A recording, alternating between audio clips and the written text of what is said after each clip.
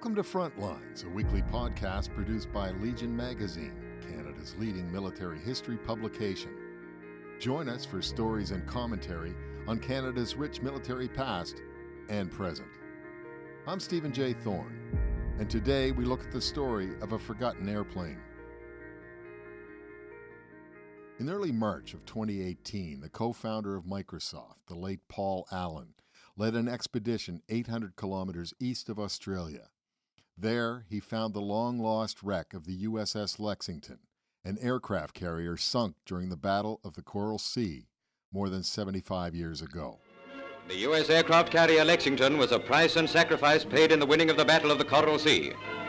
This is how the carrier launched her planes to fly into a battle in which ships fought against each other with planes alone. Lexington became the principal target of Japanese attack. In spite of skillful handling, the flagship of Admiral Fitch was hit by at least 2 bombs and torpedoes. Still pictures tell the last few moments of the 33,000-ton carrier, which, shortly after the order to abandon ship was given, blew up with a fearful explosion after fire had reached the torpedo supply. Among the stunning images to come back from that deep-sea exploration were several from a debris field on the ocean bottom, 3 kilometers below the surface, that included Devastator, Dauntless, and a single Wildcat fighter aircraft. From these dark depths, history came to light and to life. Forums all over the internet zeroed in on the Wildcat from VF-3, one of the U.S. Navy's most decorated squadrons that included Medal of Honor recipient Edward Butch O'Hare and another of the most renowned aces of the Pacific Theater, John Jimmy Thach. The plane, F-5, is clearly marked with the squadron logo, Felix the Cat, based on a popular cartoon character of the silent film era. It is credited with 4 kills, recorded as Japanese naval ensigns painted immediately below the cockpit. The pilot's name, however, is partially obscured by barnacles, and amateur historians all over the web speculated that it could have been flown by this aviator or that. It eventually became evident, however, that this is the story of 2 pilots, Lieutenants Noel Gaylor and Albert Vorse.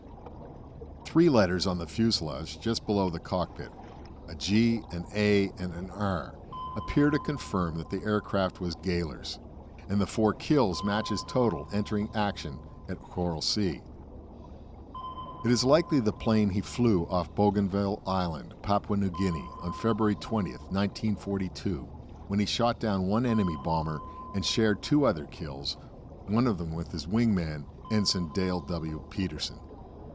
The sunken aircraft also has a bomb painted alongside its Japanese ensigns, indicating the fighter participated in a rare bombing run.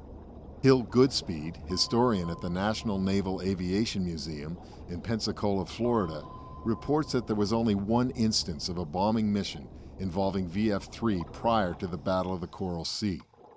It came on March 10, 1942, against a Japanese airfield at Lae and Salamaua, New Guinea, where 4 Wildcat pilots dropped 30-pound fragmentation bombs, Gaylor, Peterson, Vorse, and Lieutenant J.G. Robert Morgan.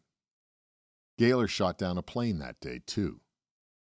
VF-3 was subsequently reassigned to the U.S. base at Pearl Harbor, Hawaii, and 19 of its aircraft, along with a dozen of its pilots, were temporarily transferred to another Lexington Squadron VF-2 just before the ship set sail for her final battle in April 1942. Their aircraft were given new designations, but retained their Felix Squadron logos and other details. Gaylor's F-1 was changed to F-5, and a close examination of the remarkably intact Wildcat discovered by Allen indicates the blue around the rudimentary number 5 is a slightly deeper shade than the rest of the planes. For reasons known only to the U.S. Navy, however, Gaylor was assigned another Wildcat, F-13. Vorse was given this one. The book F-4F Wildcat and F-6F Hellcat Aces of VF-2 by Thomas McKelvey Cleve says Vorse was assigned to escort a flight of SBD Dauntless dive bombers on Lexington's final day. But he became separated from the other planes and lost them in bad weather before they reached their targets. Having been forced to return to his carrier force prematurely, Vorse and his two wingmen intercepted a formation of Vals that had just attacked Lexington, Cleve wrote. The future ace made short work of two of the dive bombers, and he subsequently received the Navy Cross for his efforts during this mission. The Aviation History website gives an account of Lexington's final hours that details Gaylor's role. It says the American force launched 73 aircraft from Lexington and USS Yorktown against the Japanese carriers Shokaku and Zuikaku just after dawn. Lieutenant Noel Gaylor was one of the fighter pilots escorting a flight of old Douglas TBD Devastator torpedo planes, it said. He and three other pilots from the Lexington tore into the screen of Zeros, protecting the Japanese carriers. The site says the American flyers were heavily outnumbered, but their courageous attack allowed the slow torpedo planes to get through. Gaylor destroyed two of the Zeros, and the other Wildcat pilots got one each. But only Gaylor survived the flight. On his way back to the Lexington, Gaylor discovered two Kawanishi flying boats in his path. With the last of his ammunition, he shot them both down. Gaylor was now the Navy's top ace, with 8 victories. Gaylor's old wingman, Peterson, had received the Navy Cross for distinguished service in defending his carrier at Bougainville. He was killed the day the carrier sank, when he was shot down while flying bomber escort against the opposing Japanese carrier force some 180 nautical miles from where Lexington went to the bottom. He was posthumously awarded the Distinguished Flying Cross.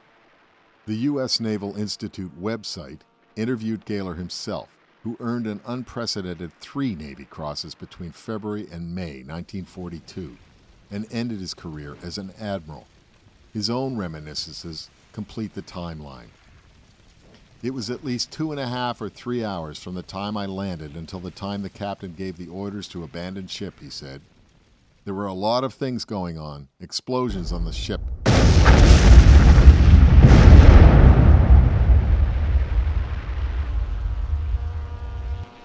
One main plane elevator went up in a column of fire and turned over and landed on the deck with a clang. There was a lot of concern about fighting fires, he continued. I was trying, fruitlessly it turned out, to get another carrier strike organized, because I knew there was at least one undamaged carrier in the Japanese force. At the time we thought the planes would be able to launch, but we found out we couldn't fuel, so that was the end of that. Shokaku was heavily damaged. Zuikaku could not be found and escaped unscathed. Neither was sunk until 1944, well after the Japanese fleet was devastated at Midway Atoll in June 1942. Gaylor described how crew took advantage of an incongruous opportunity after they were forced to Lexington's stern in her final hours. The ship's service ice cream plant was in the extreme port quarter, and some clown passed the word that there was free ice cream, he recalled. So while they were abandoning ship, sailors were lining up for free ice cream. Of course, they puked it up as soon as they had been swimming in salt water a little while. People don't realize how young they were. God, they were only 18 or 19, 20 at the most. F-5 and the other aircraft discovered by Allen's team were likely on Lexington's deck or below when her hulk was scuttled late on May 8, 1942. The American task force rescued 2,735 of her crew. Some 216 others were killed. There she goes, one of her officers said as Lexington slipped beneath the waves. She didn't turn over. She's going down with her head up. Dear old Lex, a lady to the last. After the battle, VF-3 was reconstituted, and without a ship to sail with, it was given temporary duty as a training squadron at Pearl Harbor. Many of its pilots were distributed among other squadrons. There were 35 aircraft aboard Lexington when she went down. Allen found 11 of them during his initial sweep of the wreck site. Peterson would have a destroyer escort named after him. After his naval career ended, Gaylor, an Alabaman who had served with Senator John McCain's father, would go on to head the National Security Agency under Richard Nixon. He died in 2011 at age 96. The highly decorated Vorse ended the war with 21 aerial kills. He would eventually command his own squadron, VF-80, Vorse's Vipers, and reach the rank of Rear Admiral before retiring in 1959. He died in 1979 at age 65. Allen promised more stirring research on the Lexington wreck, which lies scattered in 3 pieces. Earlier, his team had discovered the wreck of the USS Indianapolis, the heavy cruiser that delivered the Hiroshima atomic bomb to the U.S. base on the South Pacific island of Tinian. After completing her top-secret task, Indianapolis was sunk by a Japanese torpedo. An undetermined number of her crew was infamously eaten by sharks. You have been listening to Frontlines. I'm Stephen J. Thorne. For this and other stories, visit legionmagazine.com/frontlines. For more military history, subscribe to Legion Magazine at legionmagazine.com.